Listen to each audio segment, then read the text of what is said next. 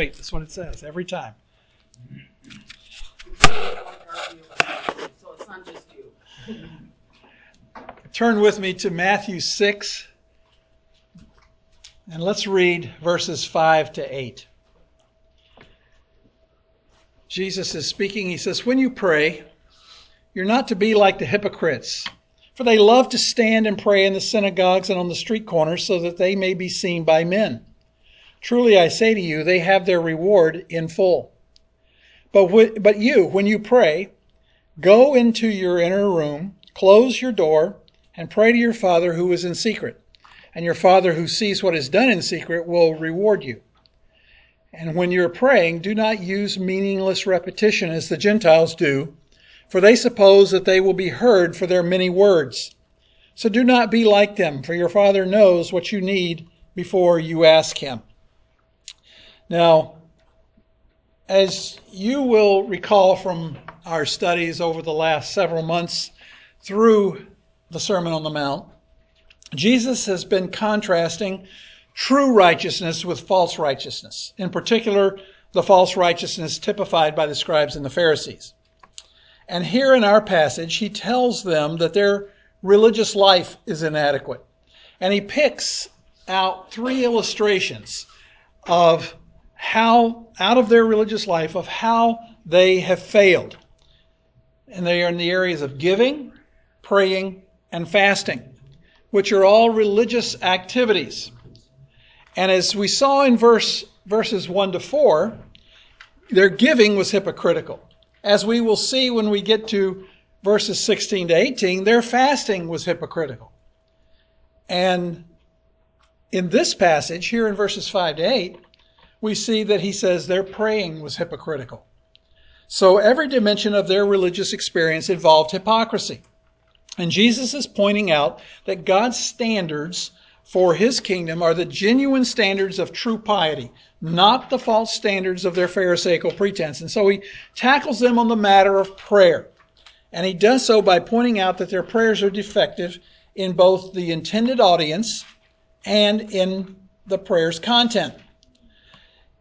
And first of all, we see that their false audience, it was other people. Look at verse 5 again. He says, "When you pray, you're not to be like the hypocrites, for they love to stand and pray in the synagogues and on the street corners so that they may be seen by men. Truly, I say to you, they have their reward in full."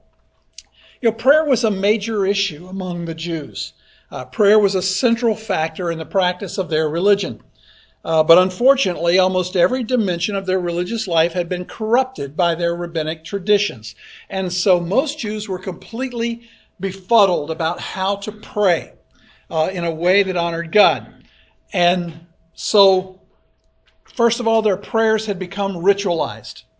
The wording and forms of prayers were set, and then they simply read or repeated them from memory. They could recite those prayers with almost no attention being given to what was said. They were routine, semi-conscious religious exercise. And that approach replaced the reality of a heart pouring out its pleas to God. Secondly, Jewish prayer life was corrupted by the development of special prayers for special occasions. They had prayers for everything. They had prayers for light, prayers for darkness, prayers for fire, prayers for lightning, prayers for seeing a new moon, prayers for a comet, prayers for rain, prayers for a tempest, prayer for the sea, prayers for lakes, prayers for rivers. They had prayers when you received good news. They had a prayer for when you received bad news. They had prayers when you left a city. They had a prayer for when you were on the road, and they had a prayer when you entered the next city. So they had a prayer for everything. And so you had to find out what the prayer was and learn it. And whenever something happened, you rattled off that prayer that was fitting for that particular event. The third way their prayer life was corrupted is that prayer developed into something that you only did at specific times. And apart from those times, you just didn't do it. And so prayer was set to certain hours. And then they decided, fourthly, that it was spiritual to pray long prayers. Now, there's nothing wrong with a long prayer if it's a genuinely sincere prayer. there's something wrong with a long prayer when you're trying to impress people with your pious-sounding words and your great theology and your spiritual fluency or whatever. The fifth fault with the Jewish prayer life was pointed out by Jesus in Matthew 6:7, and that is meaningless repetition, patterned after those of pagan religions. The pagan approach to prayer was that you kept repeating yourself until the God you were praying to got so weary of hearing you that he just did what you wanted him to do. They were repetitiously calling on God. But the worst fault of all that the Jews committed in their prayer life, their sixth fault, was that Jesus mentioned that they prayed so that they may be seen by men, not heard by God. The word translated may be seen means to be made visible, to reveal, to bring into light, to shine. They wanted to be visible. They wanted to shine forth their supposed piosity to the crowds that passed by. And that was the wrong motive. And that's what Jesus wants to deal with here, the motive of our prayers. You see, there's something you need to understand about prayer. Prayer is not so sacred that Satan doesn't invade it. Sin will dog you right into the throne room of God. Pride follows us into the very presence of God, and it's so sad that it does.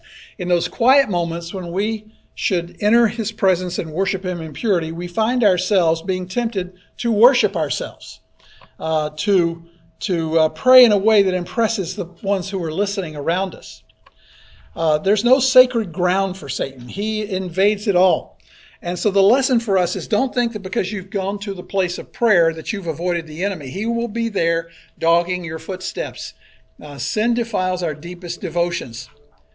And then Jesus says you're not to be like the hypocrites, for they love to stand and pray. And the issue is not that they stood in the position that they were praying while standing. That's normal Jewish posture for prayer. In fact, the Old Testament teaches three prayer postures. First, there was kneeling. Second, there was complete lying prostrate. And then third, there was perhaps just as common was standing. And so that's not the issue. And praying in the synagogue that he mentions here is not the issue, because that was a normal place where a lot of people stood and prayed. But a man could easily succumb to the temptation of praying in a manner that was designed to impress the listeners, and that is to use acceptable cliches and the appropriate sentiments and the resounding tones and well-pitched fervency, all in a manner to win approval and perhaps even to be thought more highly than the guy who led the congregation in prayer the previous week.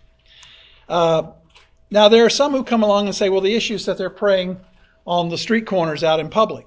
Well, that's not a major issue either, because if you remember what we talked about from 4 weeks ago now, if you happen to be going down the street and it was time to pray, you stopped and prayed wherever you were. It was very normal. You would commonly see Jews praying all over the place. If they couldn't make it to the temple at the 3rd, 6th, or 9th hour of the day, or if they couldn't get to a synagogue, it really didn't matter where they were. They would just stop and pray. And they could stand there and pray very quietly, very unobtrusively. And they could say their prayers, hardly anyone would notice. That would be a very normal course of life, but that isn't the issue either. However, there's a hint here that something is wrong in their praying, because if you recall, I pointed out that Jesus changes the word he uses for streets here. Back in verse 2, when he talked about giving to the poor in the streets, he used a word that refers to narrow streets or alleys. But here in verse 5, he uses a word for a wide street, a boulevard, a main road. Now that's a hint of something. And it doesn't just say in the streets. Where does he say they pray? On the street corners. So what he's saying is when you pray, don't be like the hypocrites who love to stand up in the synagogue and pray, and outside on the corner, the biggest intersection in town. There wouldn't be anything wrong with praying at a big, wide intersection if you happened to be there when it was time to pray, but there wouldn't be wrong with praying any place that you just happen to be. That's not the issue. The issue is so that they may be seen by men. Everything else up to this point would have been all right. But the point is that they purposely went out to those places to pray so that others would see how pious they were. And what our Lord is dealing with is this: when you pray publicly, make sure you're communing with God, not performing for men. Self-centered prayer to call attention to yourself has no place. Scripture doesn't condemn public prayer. It only condemns self-centered prayer.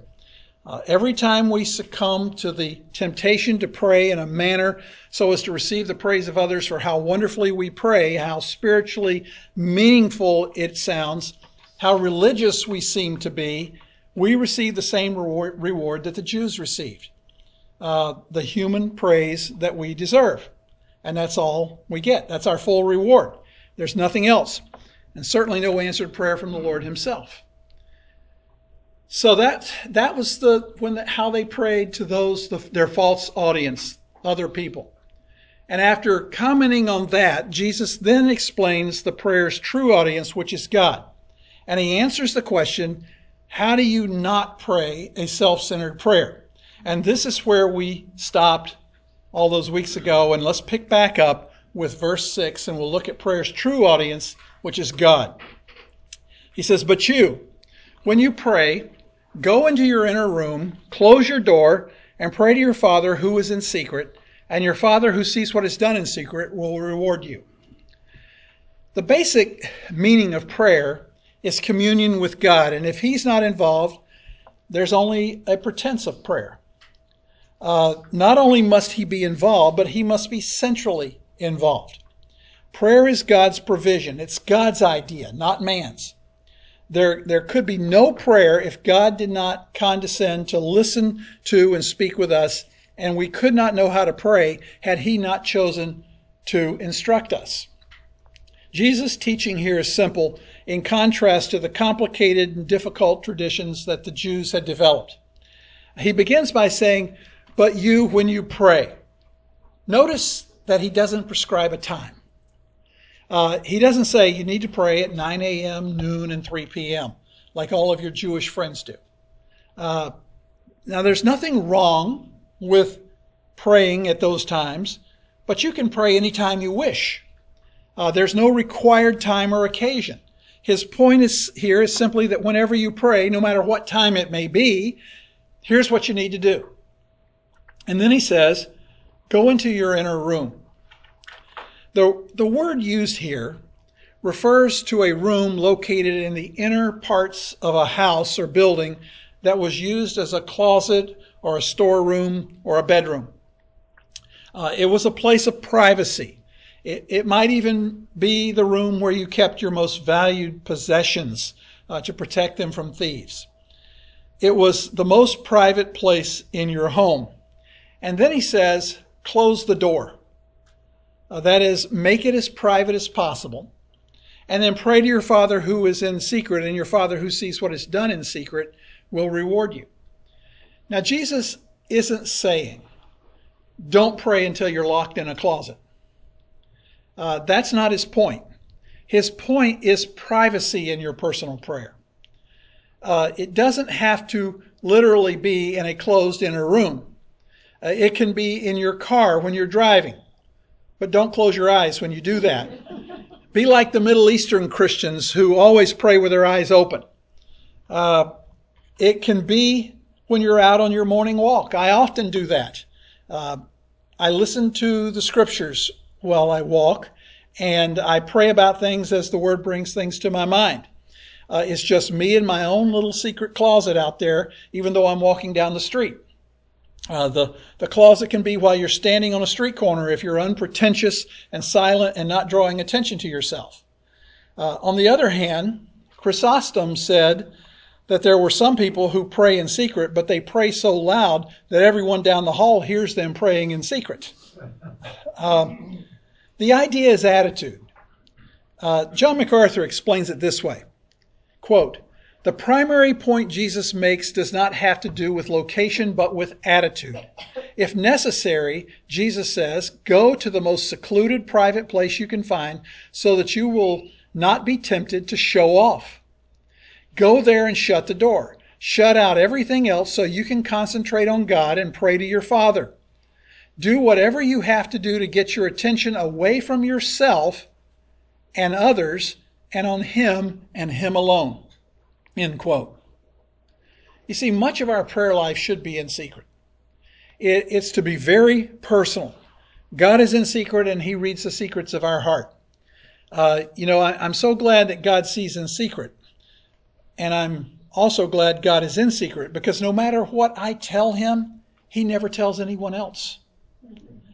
I assume you're glad about that. I can tell something to someone else, and even though I may say, now, please don't pass that on, there's many times it comes back to me from some other source. But I can talk to God and tell Him everything there is to know, and it's always a secret between Him and me. I can pour out my heart to God, and He sees the secret of my heart. Many things we share with God in our private prayers are for Him alone to know, and He never betrays a confidence. Now, let me just mention as an aside that if you're using the 1995 New American Standard Bible, you'll notice that it says, "And your Father who sees what is done in secret." Those words, "what is done," what do you notice about them? They're italicized, meaning that they're not there in the Greek text. But the translators added them to help clarify the meaning here. Those words didn't appear in the 1977 New American Standard Bible, but for some reason the translators followed the lead of the NIV and added them starting with the 95 edition. They're still in the 2020 edition. I'm really not sure that they're all that helpful, because they speak of a completed action, of something that has been done, and so they can be misinterpreted to mean that God sees what we actually do, but not what we think. I'm sure that every one of the translators would tell you that what is done in secret includes our thoughts. But someone who isn't very mature in Christ and isn't all that biblically astute may not recognize that when they read the text. So for that reason, I kind of wish they'd left them out and just translated the text exactly as it appears in Greek, where it says, "And your Father who sees in secret." That's the way the ESV and the NET and the King James Version and the New King James Version all translate it. I think that carries the idea that God sees everything which occurs in secret, whether a thought or an actual action, much better. But those are just my thoughts, and I'm not a scholarly translator. It isn't a major point, and there may not be more than 2 or 3 people who misinterpret it, but I just happen to like the text better without the addition of those words. So pray in secret. Maybe for you that means going into your inner room, but it surely means more than that. It means that even if you're in a public place praying, such as the church auditorium that's filled with believers, or sitting in a crowd at some social event, or driving your car, or at your work, or walking down the street, or that whenever and wherever you are, your communion and prayer with God should not be a display. It should be the quiet, secret communication between you and Him that knows nothing of an audience, even though the biggest audience in the world should be there. Now, again, don't think that Jesus is forbidding or prohibiting public prayer. Not at all. If He was, the early church most certainly misunderstood Him, because there are numerous examples in the book of Acts of public prayer. As we said before, the issue is our attitude in prayer. To understand what Jesus meant, I think we need to listen to the words of Donald Carson. Here's what he writes. He says, quote, "We will comprehend Jesus' point better if we each ask ourselves these questions. Do I pray more frequently and more fervently when alone with God than I do in public? Do I love the secret place of prayer? Is my public praying simply the overflow of my private praying? If the answers are not enthusiastic affirmatives, we fail the test and fall under Jesus' condemnation. We are hypocrites." End quote. You see, when you pray with a sincere, humble heart, Jesus says at the end of verse 6, that God the Father will reward you.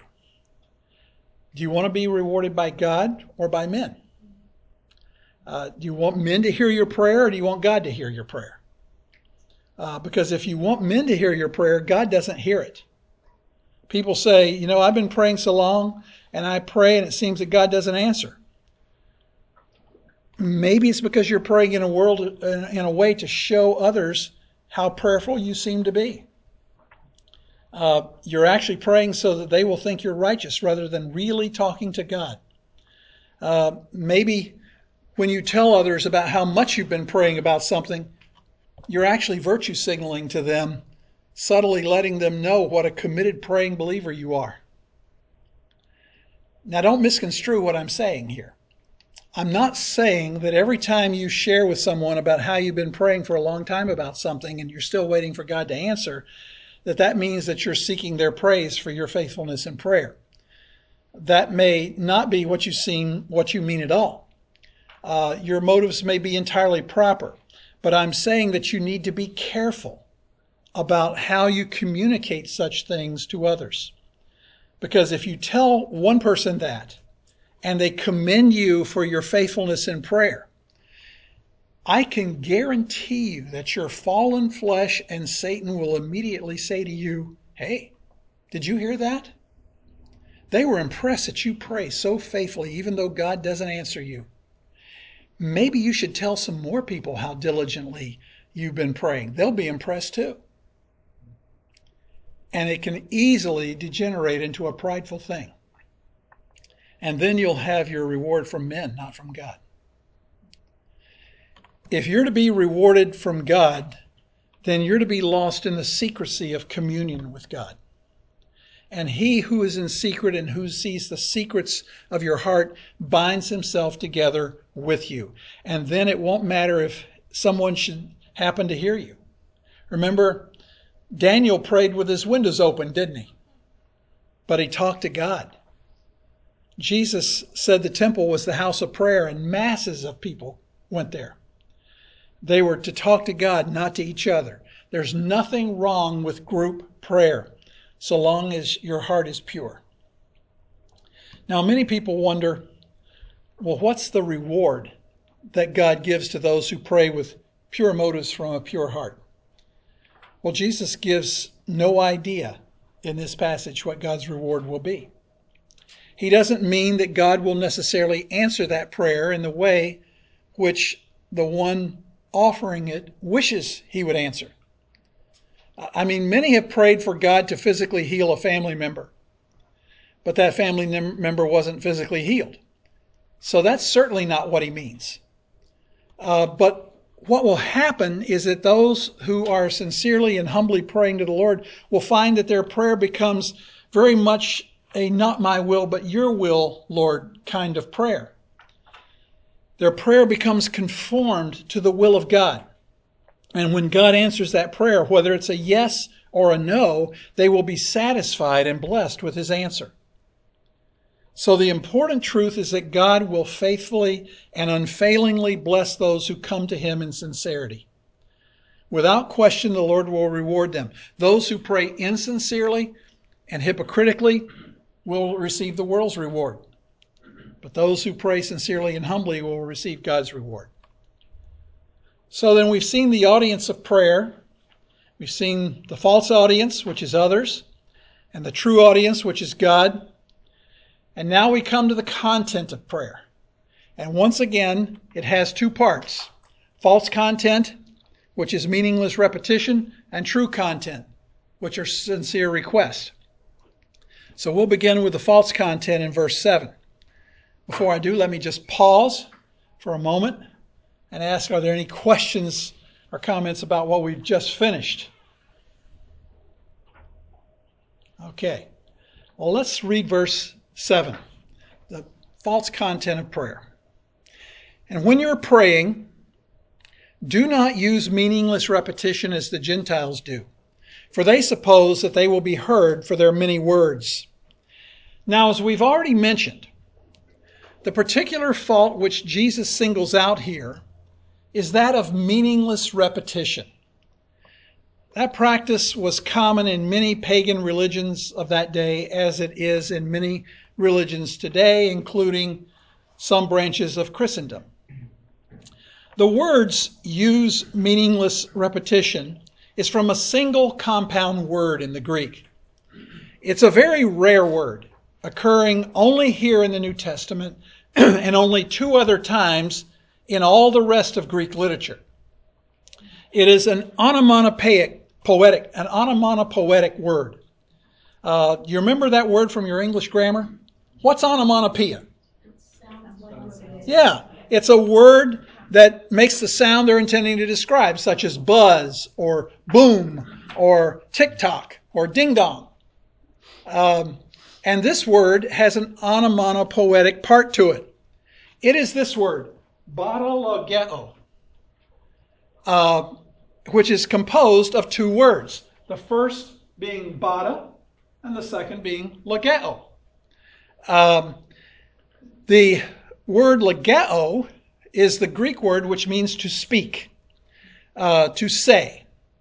And the first half is the onomatopoetic part, bata.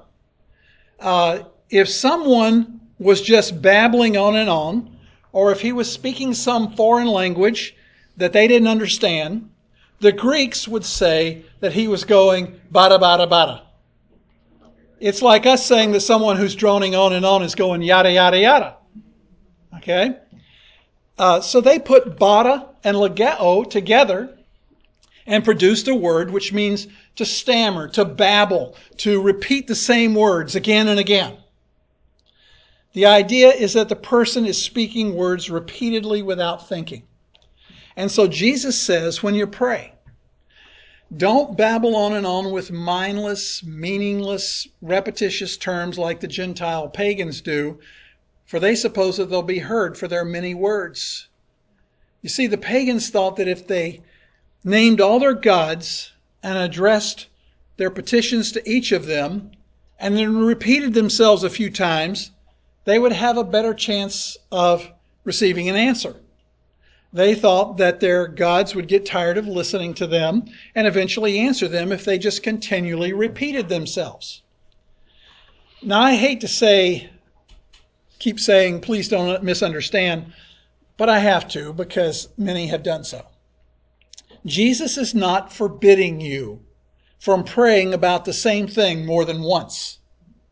There's nothing wrong with repetition if it's done with the right heart attitude. If you recall, it was Paul who said that he prayed 3 times for the Lord to remove his thorn in the flesh, which was a messenger from Satan. In Matthew 26:44, Jesus was praying in the Garden of Gethsemane, and it says that after twice going out and finding the disciples sleeping, he left them again and went away and prayed a 3rd time, saying the same thing once more. So when it is the honest cry of a burdened heart, it is legitimate. When it is the mindless repetition of a pseudo-spiritual incantation, it's meaningless. We don't have to wake up God to get his attention. Nor is it necessary for us to constantly be informing him about things as if he didn't know. That was a common practice in pagan religions, even in the New Testament. I realize that they weren't praying specifically, but in Acts 19 it says that the mob in Ephesus was upset at Paul and his companions because they were leading so many people to Christ, and so they spent 2 hours screaming, "Great is Artemis of the Ephesians." You can imagine the frenzy and the lather they were in after that. And that was the pattern of their worship also. Buddhists spin prayer wheels, which are wooden cylinders on a spindle with prayers written on the outside of the wheel. And they spin the wheel, and supposedly every time the wheel spins around, the prayer is offered, and they claim it has the same meritorious effect as orally reciting the prayers. So they do that to gain the benefit of repeating the prayers without having to actually repeat the prayers. Roman Catholics light candles, and supposedly as long as the candle is lit, their prayers are continually ascending to the throne of God with the same constant prayer. And they use the rosary, a bracelet-like string of beads, to repeat a series of prayers, most commonly the Our Father, the Hail Mary, and Glory Be. They will do what they call saying the rosary, and that means they say one Our Father, 10 Hail Marys, and one Glory Be. It's nothing more than meaningless repetition. Growing up, I would occasionally spend a week during the summer with my maternal grandparents who were Pentecostals. And I'm very glad that my mom warned me about what to expect when I went to church with them, because watching a bunch of people babbling in some supposedly unknown tongue, repetitiously repeating the same meaningless sounds, could have been quite frightening for an 11 or 12-year-old. It's just a cacophony of unintelligible noise. And they go on saying the same empty, senseless sounds over and over again, all the while claiming that this was some kind of heavenly prayer language. Let me ask you something. If the Lord personally appeared to you and said, I want to have a 15-minute appointment with you tomorrow for us to sit down together and let you tell me what's on your heart, would you spend that 15 minutes repeating the same things over and over and over again to him? Of course not. You wouldn't sit there and mumble a bunch of words repetitiously. You wouldn't tell him about one or two things and then just repeat them over and over again to him for 15 minutes. Instead, you would prepare a list of things in advance of the appointment so that you wouldn't forget anything. And you would tell him what was important to you. You would cram in everything you could, and you would make sure you didn't waste words. You would thank him for all he'd done for you. You would beg him for his forgiveness of your sin, and you would tell him all the burdens of your heart. You would plead with him to do something about certain issues and problems that you and your family and friends were facing, and you would tell him how you feel about those things as clearly as you could. And folks, that's exactly what you are to do when you pray to him now. Your thoughts and words should be precise, exact, heartfelt, passionate, and bring the real burdens of your soul to him. Keep a list of things to pray about. There are those who seem to think prayer that it must be spontaneous if it is to be Spirit-led. That's hogwash. Make yourself a list of those things you want to pray about. As you go along, that list is going to get longer and longer. So don't try to pray through the entire list in a single sitting. Pray for certain matters one day and others on the next day until you work your way through the list. Don't treat prayer indifferently like the pagans do. Plan for your prayer time. But don't turn it into some kind of incantation that you just mindlessly repeat.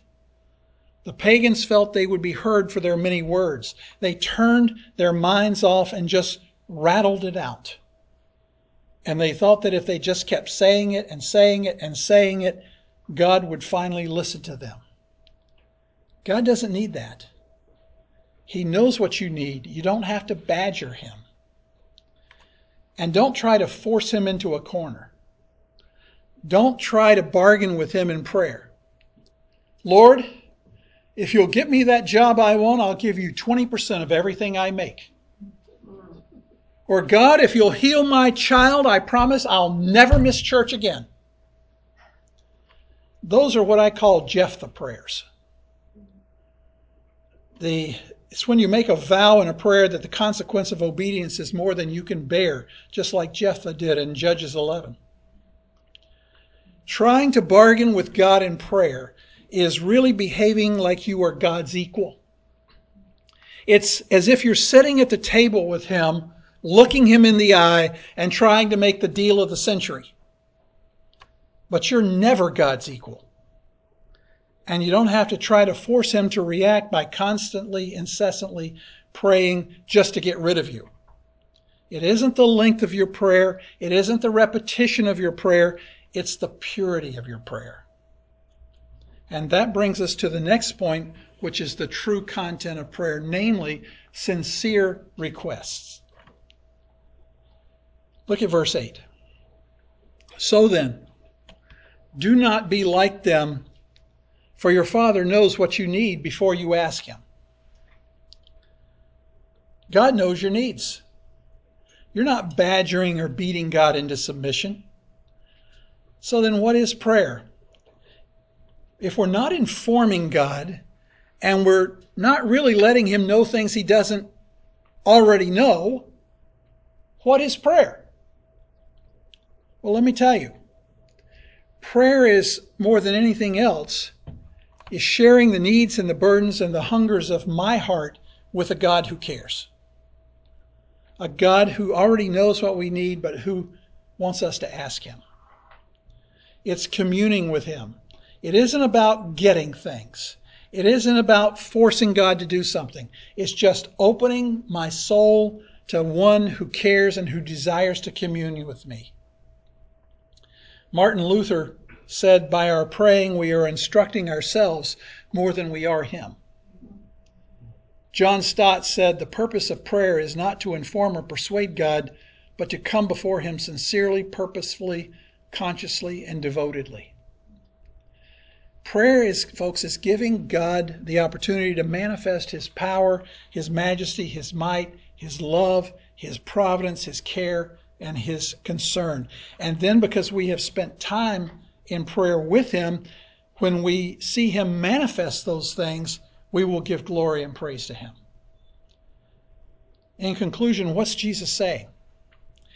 He is saying when you pray, first of all, pray with a devoted heart. That is a pure motive, seeking only the glory of God. Second, pray with a humble heart, seeking only the attention of God, not men.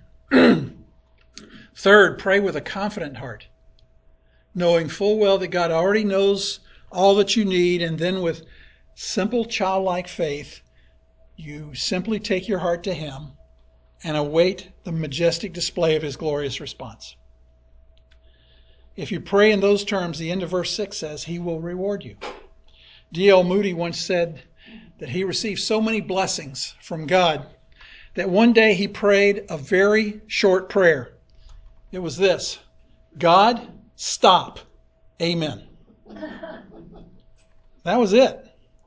May the day come in our own lives when we might say, God, please stop, because I'm drowning in your blessings. It can if we learn to pray as Jesus teaches here. Well, as you can see, I'm done. But I'm not letting you go. Because after a lesson like this, what are we going to do? We're going to spend time in prayer. So I'm going to shut off this first.